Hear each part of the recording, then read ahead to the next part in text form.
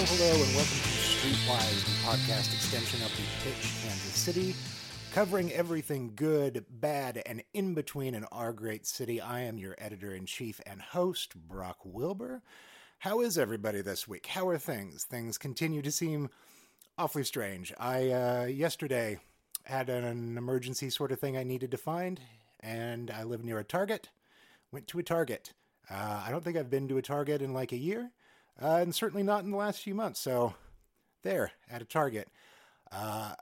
There's a scene in the movie The Hurt Locker where one of the military guys gets back to America after being overseas for so many years, and he's in a grocery store and has a breakdown because there's just so many options for cereal and he can't choose between all of them, and the aisle keeps going forever.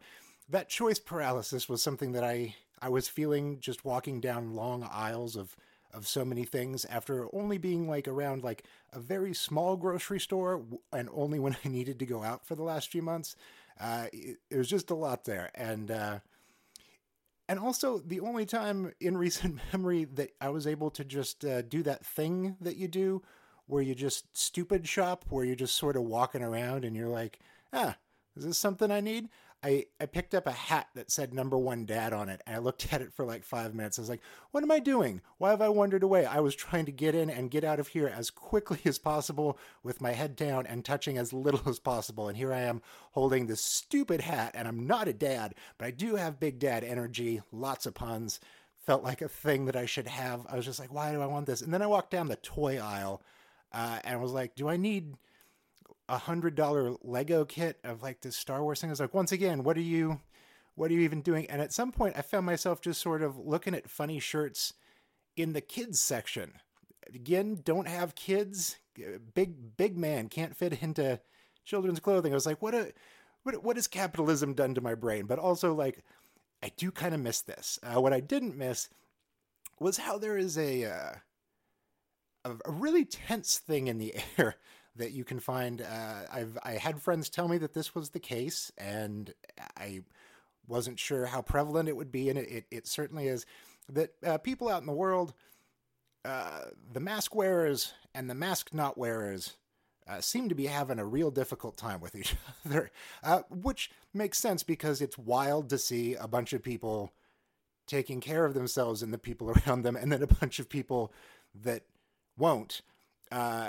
And it doesn't work if we all don't do it. So it feels frustrating in that way. But I found that it was, at least in my experience and the experience of my friends, a very one-sided antagonism towards the mask wearers, which I found odd. I was like, I think I might have had it in January. If I'm wearing a mask out, it is to protect you. So there was like a guy that was sort of laughing at me in line, and some other people that just gave me looks like they thought I was the dumbest person alive. And I was like, well, I don't get it.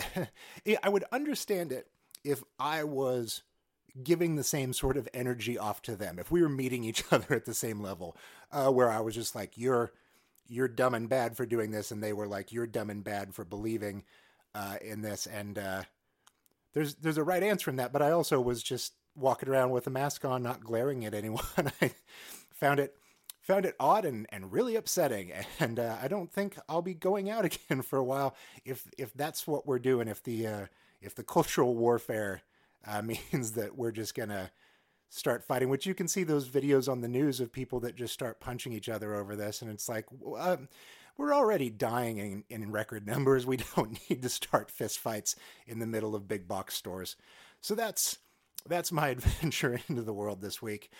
So on this week's episode, we have the mayor of Kansas City, Quinton Lucas, doing a quick little chat with us, catching up about things. We talk a little bit about what it is like to have the national media, some right-wing sites, call you a Nazi for trying to make people sign up when they go into a business for longer than 10 minutes so that we can do some form of tracing around the coronavirus. So that's the standard for being a Nazi right now. So I asked him, how do you overcome the the emotional things around that and continue living your life while people yell Nazi at you? We always love having Quinton on the show for a little Quinton and A, the Q&A. That's a fun Fun name that we've got for it. And then after that, we've got an interview with Lynn Shelton, Dan Liebarger, who is a writer who's been with us for forever. He's been here for years and years. In 2012, he interviewed Lynn Shelton, and we have the audio recording of that phone interview. It's not great, and our editor Terrence is going to clean it up as much as he can. But it is a fascinating interview that they do about her movie that had just come out in 2012.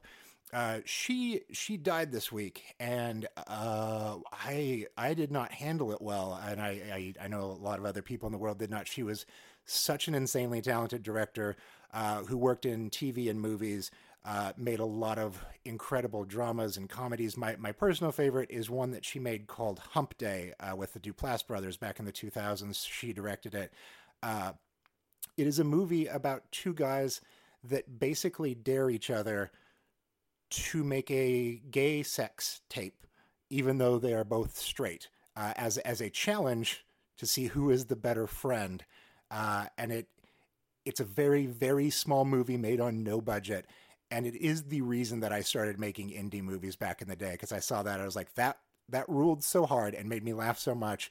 And they clearly didn't even have lights to light it properly. So like, that's one to check out. But like, she's directed episodes of the show Glow, and tied to Glow and some of her other work, she was dating the comedian and podcaster Mark Maron, who is having obviously a hard time with this, and his social media and podcasting this week has been real difficult too. So we're going to run that interview because wow, what a loss that we've gone through here. She was so young and had such a cool career ahead of her and behind her, and yeah, so that's an interview thing at the end to let you know a little more about her.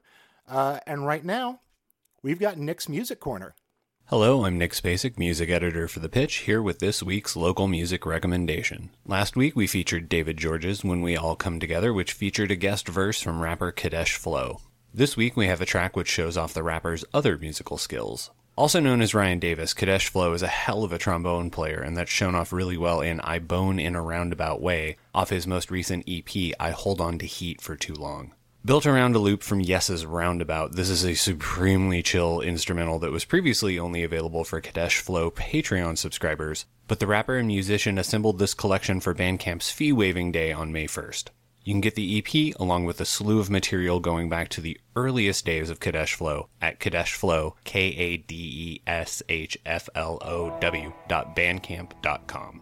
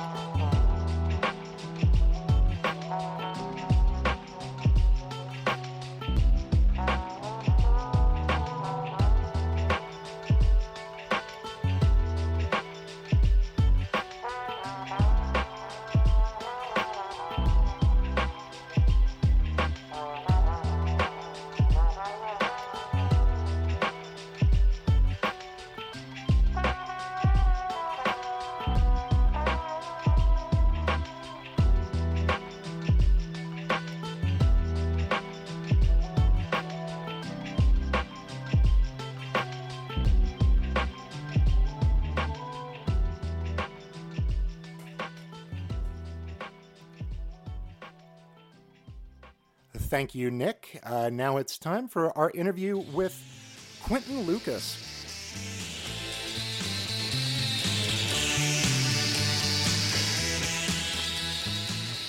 Quinton Lucas, welcome to the podcast. I know that you just jumped off a call where you were trying to fight for $50 million in funding for the city.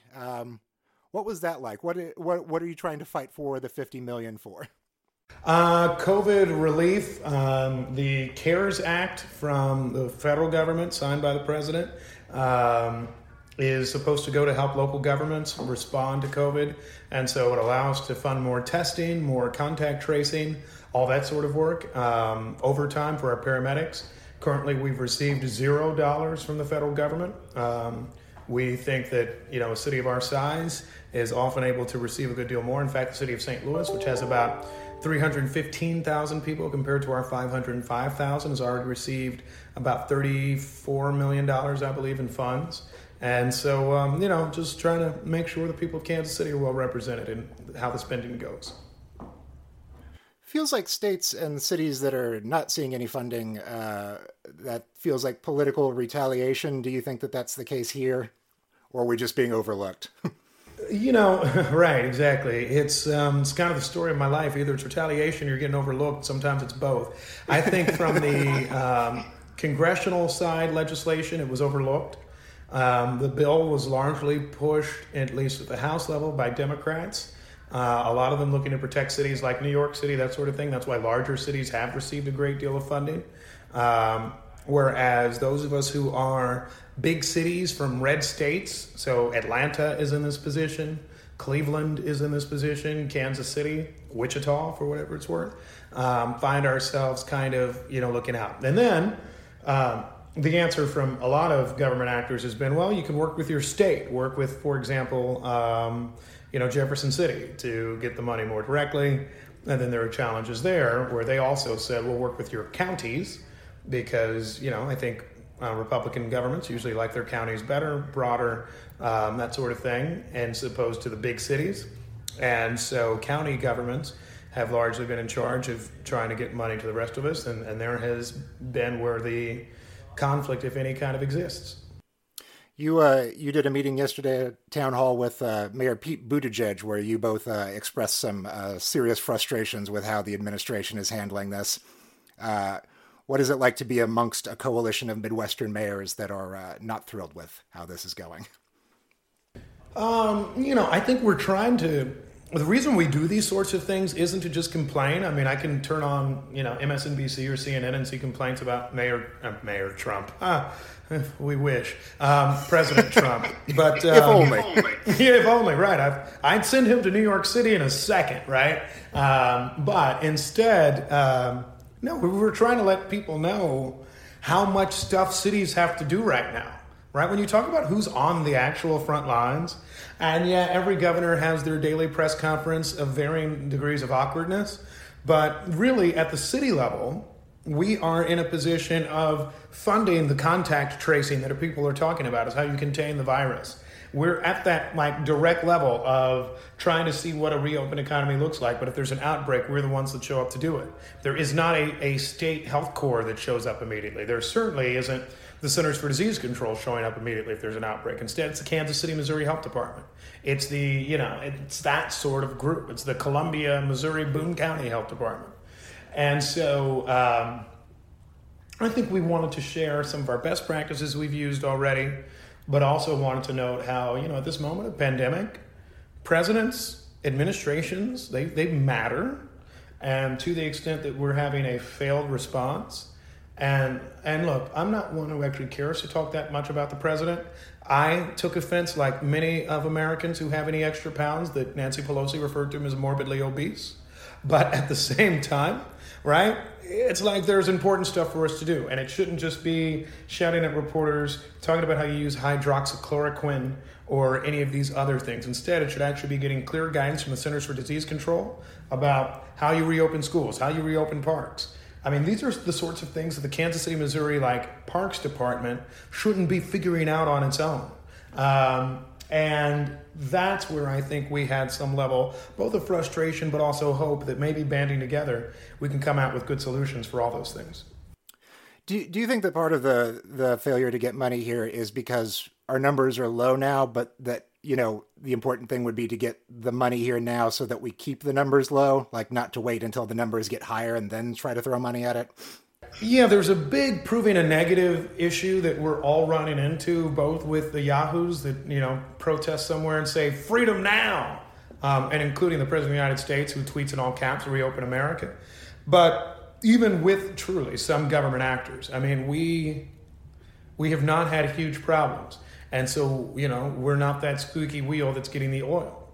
And I have concerns about that because, particularly in a city of our size, particularly as reopening is occurring, one big event could cause a rapid increase in infections. I mean, you look at, frankly, Wyandotte County, Kansas, the smallest county in kind of our core metropolitan area that has had more cases than any other jurisdiction, including Kansas City, Missouri, which is about 3 times its size, because I think probably the virus was there the earliest and it had an outbreak and it's continued to kind of just spread. I mean, the work that I have to do each day, and I'm fine doing it, it has been challenging. The fact that, I talk to Senator Blunt and Senator Hawley on the regular. Hell, I talk to Senator Moran. I'm not in Kansas, right? We visit with our county legislators about money and talking about how important it is what we're doing. I talk to Governor Parson each week. This is in many ways to actually just remind people that, this is a big deal still. We still need help. We still have priorities we're trying to address. And, we shouldn't just forget about Kansas City in connection with it. From a policy standpoint, what's the most frustrating thing that you're dealing with right now? And from a personal standpoint, what's the most frustrating thing to you emotionally right now? From a policy standpoint, all of the above. What I mean by that is, like, the funding issue is certainly challenging. At a time of declining or, frankly, obliterated convention and tourism tax revenues, sales tax revenues, and others, the fact that we're borrowing from our general fund to help pay for testing that the federal government is paying for in places like New York City or Detroit is incredibly frustrating. That's probably among the greatest. And the fact that I'm the only one who, at different steps of the way, was catching these funding problems, right? I've called some folks in Jefferson City and said, well, what the hell? Kansas City needs direct funding. And they're like, oh, we didn't even think about that, but, we'll figure it out. That's pretty frustrating, but money always is. As a policy matter, the aforementioned issue with the fact that I wish CDC, the Department of Health and Human Services, so many others, would actually give some clearer guidance, not just on how to reopen, but, all right, what should we be doing in a restaurant? Are we all just going to fight about whether a study out of China is valid about airflow, right? Or are we actually going to do something to the effect of these are good guidelines that will keep you safer? And we need more of that in more industries almost instantly. Every day I'm on a Zoom call with a school, and if there are enough parents or teachers, they're basically asking me about what are safe protocols for reopening. And I'm a lawyer. I'm a 35-year-old lawyer from Kansas City with no medical experience, right?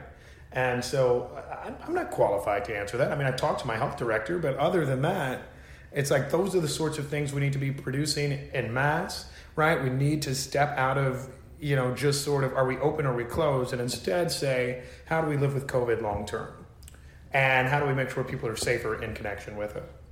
On the, I'll make an analogy. I always make analogies to sexually transmitted diseases, and nobody seems to like them. But actually, if you think about it, it makes perfect sense, right? Like how we control and contain is the exact same thing of STDs. So let's say that there was a huge syphilis outbreak in Kansas City tomorrow, which there probably is. So if such a thing were to occur, right, the way that we handle it is that we have to use contact tracing. So who have you been intimate with, right? We have to find some way to do it. And we also need resources to help address it. And one of the challenges that we run into in this situation is that you always have to make sure you're ready for something, even if you don't have the outbreak yet. You have to make sure that we continue to take the virus seriously. And, that's kind of been what my biggest battle is in connection with this. In terms of personally, I probably spent every day of my life in the last 3 years out, right? This is probably better for both my liver and my stomach, but, I had dinner out every night, right? I had it's changed. And instead, I'm home every day by maybe 7:30 or 8, which is still kind of late, but, it's been somewhat frustrating because the reason you run for mayor is not for the money, it's for the people you get to interact with, the events you get to go to, kind of that world. And it doesn't really get refulfilled on Zoom. You are in the space where you've been called a Nazi by members of the media. What do you do to keep your emotional health going well during things like that? So, one of my biggest mistakes is that I do tend to read every negative comment about me. And it's weird because part of me feels like it is building thick skin, but I'm not sure it's necessarily healthy.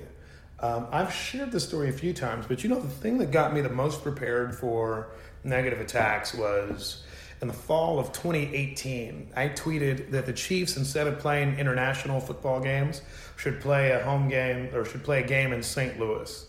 And for some reason, that became, I'm trying to move the Chiefs to St. Louis. And all these dudes, like Billy Bob from Harrisonville was calling my office and he's like, "Hey bro, you take my team, I take your life." And, I was getting mocked on sports talk radio. And I really just at a certain point had to tell my secretary, just go home. We're not going to take calls for about a day and a half. And so sometimes that perspective helps a lot. That sort of reality that, some things are just absolutely preposterous. I also am not bad at kind of fighting back even on social media sometimes. I actually enjoy responding to people and sparring a bit.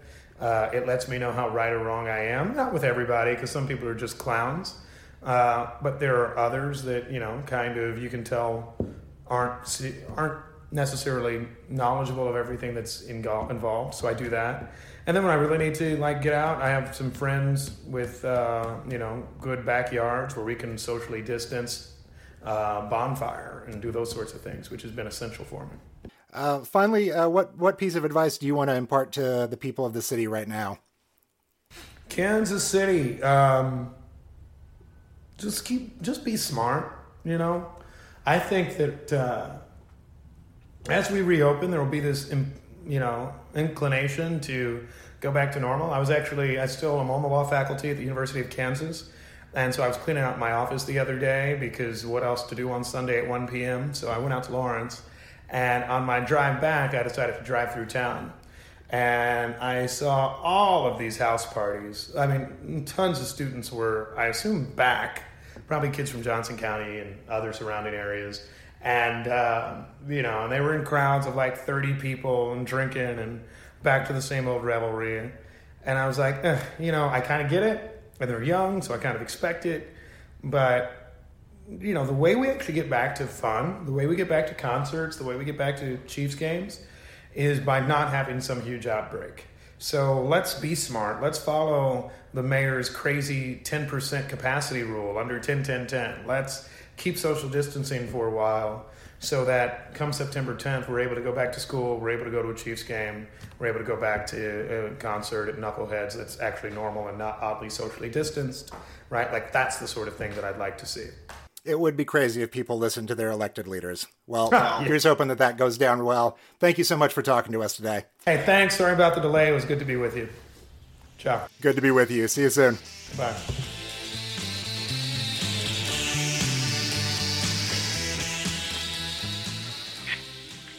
Hello. Hello. Hi. Sorry, I had my headphones were tangled. How are you, Dan? I'm fine. Good. Glad to finally get a chance to talk with you. Yeah, me too. Yeah, well, the first thing I've been noticing from looking at some of your films is that you make movies about people sitting and talking, but they never feel stiff or stilted. Why do you think that is? Well, I'm glad to hear you say that. It's a big goal of mine, is to make characters that feel like real people having real conversations. I know that improvisation definitely helps in that arena, and there's a lot of improvisation in my films. So, for instance, Hump Day, my last film, it was just 10 pages of just an outline, where I just described what needed to take place in every scene. But the actors came up 100% with their own dialogue. I did that in that case because I had two veteran improvisers, but with Your Sister's Sister, I had one veteran improviser in Mark Duplass, but I also had two actors who were less versed in that process. And so I had about 70 pages of dialogue written out, and then I said to them, if you like a scene, you like a line, feel free to use it, but don't worry about the exact wording or even the order in which you use it with the other lines. And if you want to go completely off the grid, and just come up with your own. And what's nice about improvisation is that you really have to be having a real conversation. It's like you're putting on a second skin. You're in character, but you have to play out a real conversation because somebody is going to give you a line that say something to you you're not expecting, and then you have to respond as that character really would respond. So it brings a certain freshness and naturalism that it's hard to capture any other way.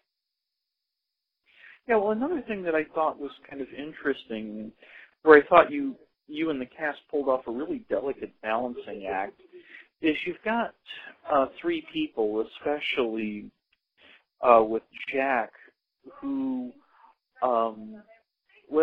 this guy begins the film with, an almost belligerent diatribe, and yet we're still willing to follow him for 90 minutes. Yeah. Is it tricky to pull that off? I really wanted to introduce that character. I love the idea of, in general, showing these characters warts and all, and I sort of like the idea of warts first, just bring on the flawed nature, the fallibility of this character right up front. You see him make this entire little party really uncomfortable, and you're probably feeling pretty uncomfortable yourself as an audience member about what he's doing. But I'm hoping that even by the end of that scene, you realize that he's an incredible amount of pain, and that he really did love his brother. He loved his brother and probably knew his brother better than any of these people, and it just, for whatever reason, it came out in this really twisted kind of black way. But at its core, it really actually is a good guy, and you really do see that. I think, in the next scene with his best friend, where he's much more of a teddy bear, and sort of you get that he even realizes right away what a terrible mistake he's just made, and he didn't probably need to be so harsh on those poor people. But I really like the idea of this movie really is about the fallibility of being human. Everybody in the film makes missteps and mistakes, and says things when they shouldn't say things, and doesn't say things when they should, and do things that they shouldn't do, and there's a lot of fumbles along the way as they try to navigate through their lives and the interpersonal dynamics between the characters, and that's what makes us human, So I'm hoping that the audience is kind of rooting for them in spite of, or maybe even because of, their flaws, Yeah, because, it's kind of interesting. I'd recently read a complaint from the director of Lola Versus, saying, well, how come the critics are so hard on our movie with these flawed female characters? And I'm thinking, but we liked Your Sister's Sister. Wow. Well, that's... why do you think that maybe your film has had a warmer reception?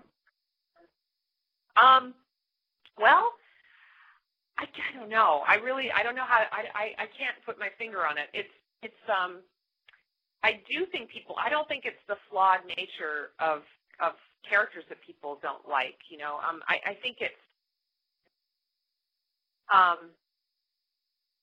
Boy, that I have no idea how to answer that. I'm not sure what. I'm really happy to hear that you are rooting for these characters despite their flaws, and I think it's just a real balancing act. I mean, I really tried hard to find that balance of making people feel sympathetic, just even though they're flawed, you know, and it's, or again, almost because of, it's what sort of makes them human. And I don't know if it's the overall, if it's the balance of you know, seeing that kind of open, good-hearted nature of everybody alongside the missteps that they take, or if it's the fact that it's so resonant, if they feel so real, and so you see people, you see these characters on screen, you're reminded of your own mistakes you've made, or the mistakes that friends have made, and you know, and so there's kind of, the audience has the opportunity to sort of see the forest for the trees, and so they do a lot what I like to call cringe laughter, where they're sort of cringing and wincing and laughing at the same time, but it's really in sympathy for the characters. It's like, oh, honey, you know, why are you doing that? You know, that's probably not the best idea, you know. And you're really, again, you're kind of rooting for them and wishing them well. And you know, just like I wanted to give the context of place. So right on the other side of the walls of the little cabin that they're in, you see there's this big, wide, huge, bucolic world of nature, and somehow it makes their problems seem even more poignant and puny, you know, and the audience can see that. They can see the forest for the trees. They can see that, oh, this, you know, this too shall pass. You know, you guys are going to figure this out. You're going to be okay, you know. And it feels so big and huge to them, to the characters, but, you know, we can kind of get a little more perspective. Yeah, well, one thing that I really enjoyed about this, although it's one case where I never wanted to experience what the characters went through, I was struck by in the scene with Hannah and Jack that, you know, when they fall into bed together, it wasn't like, say, a Lifetime movie where all the lighting is beautiful, you hear a gentle string quartet, and you know, these two perfectly formed bodies instantly fall into each other. Because I'm not going to ask what your life was like in that department, but in mine, I've never had a meaningful or even physically pleasant experience with a woman unless she and I knew each other for a while and knew what each other liked. Right. And I found that so refreshing because, you know, when we see that he's climaxed early and all this other stuff, I thought, this is more like the way it really happens, because unless you and your partner really have a rapport together, it's clumsy and awkward. Yeah, absolutely. Oh, I'm so glad that appealed to you. I timed it recently. I had an opportunity when we were doing the DVD commentary. I think it's a 12-second performance. 12. Which is pretty amazing. Because, I mean, that was one of the things I liked about your film and the 40-Year-Old Virgin. Was that did, you know, I mean, you guys are, you know, lumped into two different classes, but the reason I think both of your movies work is that, you know, you acknowledge that, well, lovemaking in itself isn't necessarily a state of bliss or what have you. You know what I mean? Yeah. No, absolutely. It can be quite painfully awkward and bad. Yeah, for sure. So, what do you do to, shall we say, achieve that effect, you know, with the actors? Well, you know, that's a classic example of just hiring the right people and getting out of the way and letting them do their job, you know. I mean, we definitely all knew the intention was for it to be was for it to not be glamorous or sensationalized or romanticized in any way, shape, or form. And yeah, I mean, they just played it out. I mean, that's really what it is. It's sort of, and that was one of the scenes that I don't think there was probably any dialogue written. It was just an outline, you know, and they have awkward sex. I don't even know. We just found it. On the set, you know.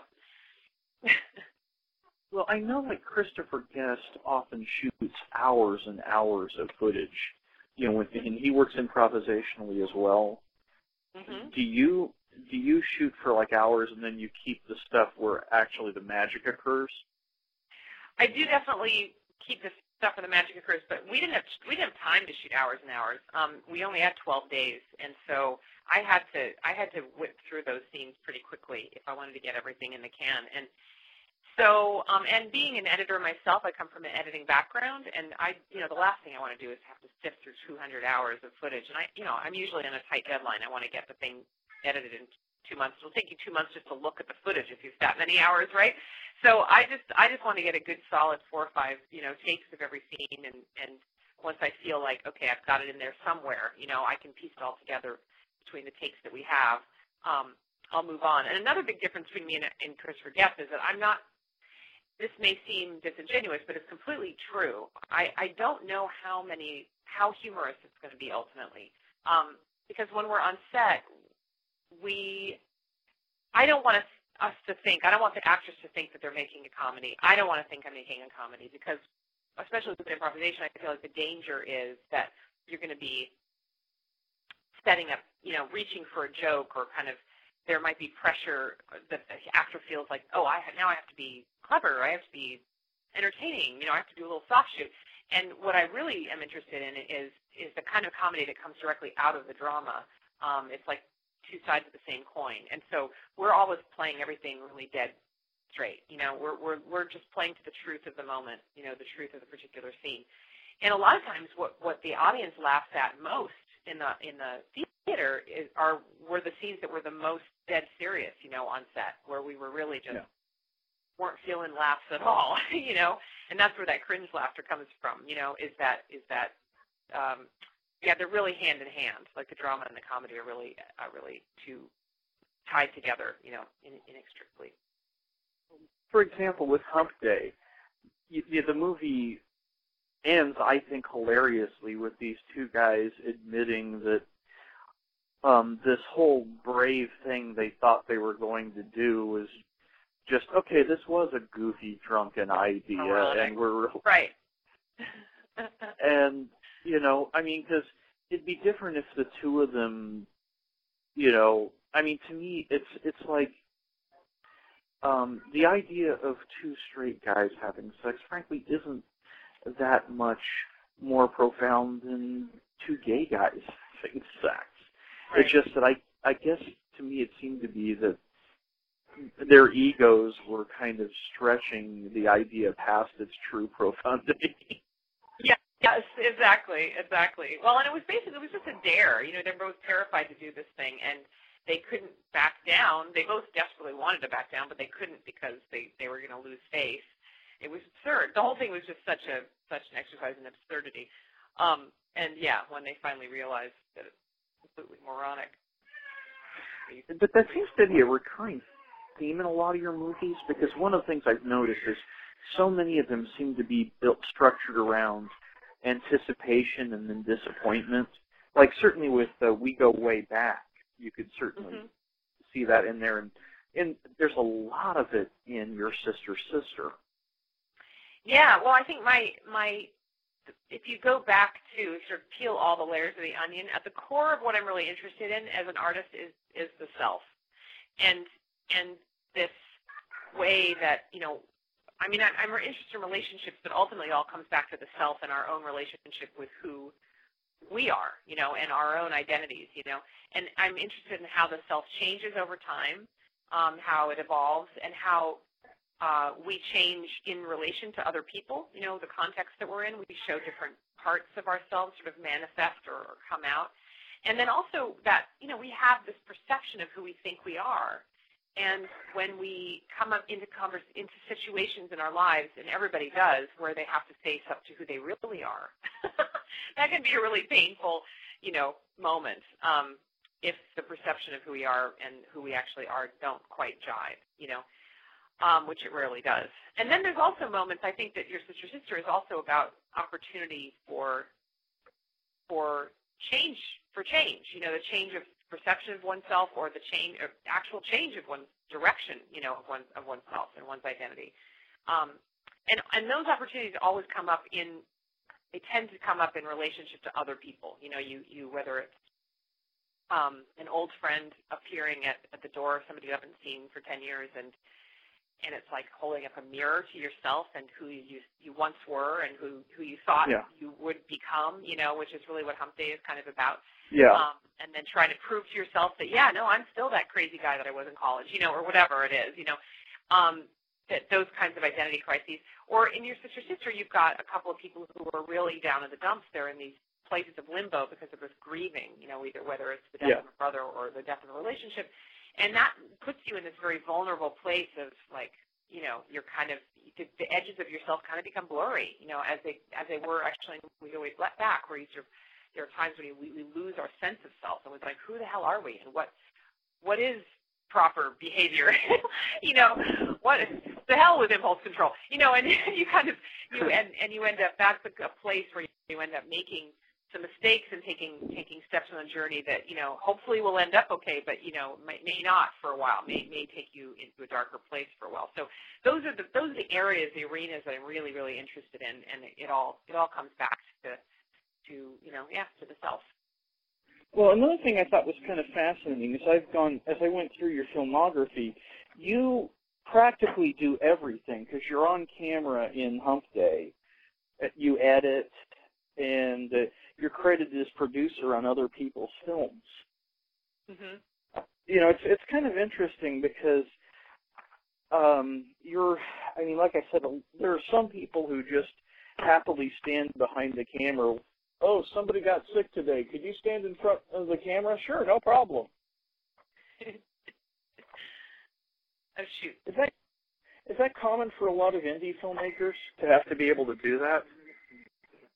I think so. Yeah, and I think that it's both a nice kind of attitude to have when you're working with the small crews, and because I want that out of my crew. On large sets like a union set, for instance, in Hollywood, nobody would think to cross the boundary of their department because it's just not. It's very frowned upon, and for good reason too, because it's militaristic. The structure is of the workflow and the job division. It's just efficient. It's very efficient in that kind of context.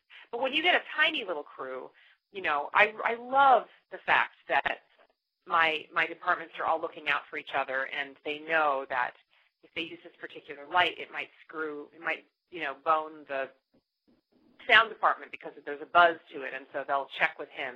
Vinny, are you okay? Can you hear that? Okay, well, if we can hear it, then we'll change it. Or if you just run in, you see that somebody needs an apple box or somebody needs, some help in our department, you run over and you help. If you're not doing something in your department, you run over and help them, and you step in. And I love being on a set that allows me to do that too, because on a bigger set they frown on the director running in and playing around with the branches to get them looking just right, or from our department's job, or being a stand-in or whatever it is. And sometimes I love being on set and watching people, or being a part of people working so much that I'm happy to just make any excuse to kind of insert myself into their work. But ultimately, it creates a real sense of camaraderie, and it makes it feel like we're all here for the same purpose, to make this movie, and it's our movie and not my movie, and it just creates a much more buoyant kind of atmosphere, I think, Yeah. Now, you had mentioned that things were more regimented on a big union set, but yet you've done 2 popular shows, and nobody said, "Oh, we don't want to work with her again." Why do you think you were able to adapt to Mad Men and The New Girl? Well, for one thing, it's actually the skill set of working very efficiently and not shooting hours and hours, and not lingering to get a movie made. It turns out that's a really good training ground for TV, because TV is fast. It's really you've got to move quickly. And so I think I don't know if it's my editing background combined with the fact that I've made several films, in under 2 weeks. but it was a good fit in that way. So I would get on set and I would be able to make decisions quickly, and I'd be able to move quickly. There was one night I remember when I only had an hour and a half to shoot, 4 hours worth of stuff because they weren't going to let us have any overtime that night, and I just made really quick decisions and was like, okay, well, we're just going to power through this, and we did it, and they didn't have to do reshoots, and it was kind of miraculous, So I think that helps a lot. And it turns out that it really is all the same job. Like directing is directing. There's still, you're deciding what, in collaboration with your team, but you ultimately are the final, gatekeeper of what is in the frame, everything that unfolds in the frame of the camera. So how the camera moves or doesn't move, what it includes in the frame, what the angle is, how high or how low is it going to be, and then what's unfolding in front of it, like ultimately where does the ashtray go, here in the foreground or does it go there in the background, and then the acting work, of course, so making the scene, working with the actors to find the shape of the scene and to figure out exactly when, the tears start falling or whatever it is, it's all the same, and it's just that on TV, I'm working to fulfill somebody else's creative vision, not my own. And so it's actually harder because you have to sort of channel the creator. But I really enjoy it. I think it's really, really, my MO is collaboration. I really love to collaborate with the crew and with the cast and with the producers. And it's kind of nice as a change to not have to be the final, ultimately responsible for the creative vision, overall creative vision. It's nice to just get in there and be a part of the team and help somebody else make their vision come true. It's a nice kind of breather for me in a way, and yet I still get to flex my director muscles. So I enjoy it, and I hope that other people enjoy it enough to keep bringing me back or, hiring me to do it, because it's a really good time for me. Well, one of the things I think is kind of interesting is that, with Mark Duplass, you've got somebody who, does quite a bit of directing himself. Mm-hmm. And clearly you don't seem remotely intimidated. Here's a threat to my power. Well, Mark is, he's got two very distinct careers, and he talks about when he's on set as an actor, he loves being able to just fly in and do his days, and then get out of there. He's kind of like an uncle, with a baby. He doesn't have to actually raise the kid or see it off to college. And he's really good at, I never feel remotely threatened or usurped, power-wise. I find it incredible boon that he's a writer and a director, because I'm always asking for his contributions, along with everybody else. Everybody on set is their contributions are going to be valued, including, the craft services person. Really, genuinely, but especially the actors. All the actors are being asked to bring their ideas to the set, and it's a very, I hope, ego-free kind of place where after a while you don't even know where the ideas are coming, originating from. So, I find it incredibly helpful that he has that kind of all those different skill sets, because they all come to to bear ultimately, and I get to be the recipient of them. So it's great. Yeah, well, I also know that Ms. Blunt got her start in My Summer of Love. She worked on films kind of similar to yours. Before that one was the only one. Yeah, that first one was the only other improvised film she's ever done. And so that was really helpful to hear that she had that experience, because it made me feel confident that she could do it again, Yeah, because I thought that was kind of interesting, because my first thought was, wow, you got an A-lister here. Wouldn't that change your whole MO? Yeah, well, that was one of my, that was frankly one of my goals with this film, was to see what it would be like, if I worked with movie stars, could it be done? What would that be like, And this one happened to work great. It worked absolutely really, really well. Both of those veteran actors who were used to much bigger sets were they came to the project completely engaged. They just dove in with a totally open heart and mind, and they really risked it all. I mean, I just couldn't believe how wonderful it was to work with them. They really, because a project like this, you really have to bring it 110%. Like, you just have to put yourself out there and know that you might fall on your face, know there might be a lot of misfires, and just have total trust and total, just really be there for each other and for me. And they really did. They really took the whole project to heart and just dove in. And there was no diva behavior on set. There was no, or offset for that matter. They all hung out. We all hung out together. We were all living. I sort of kidnapped my cast and crew, and we were living and eating and hanging out like a stone's throw away, from the set. So we had this amazing home cooked meal. And I gave the two actresses their own little sort of fancy cabin as a getaway, and they did. They would hole up sometimes late at night and bond, and create more sort of chemistry that was going to work for us on set the next day. But they hung out with the crew and everybody else just like the rest of us, and participated in the occasional dance party, and it was really fantastic. Okay, well, I've got one final question for you. Okay, great.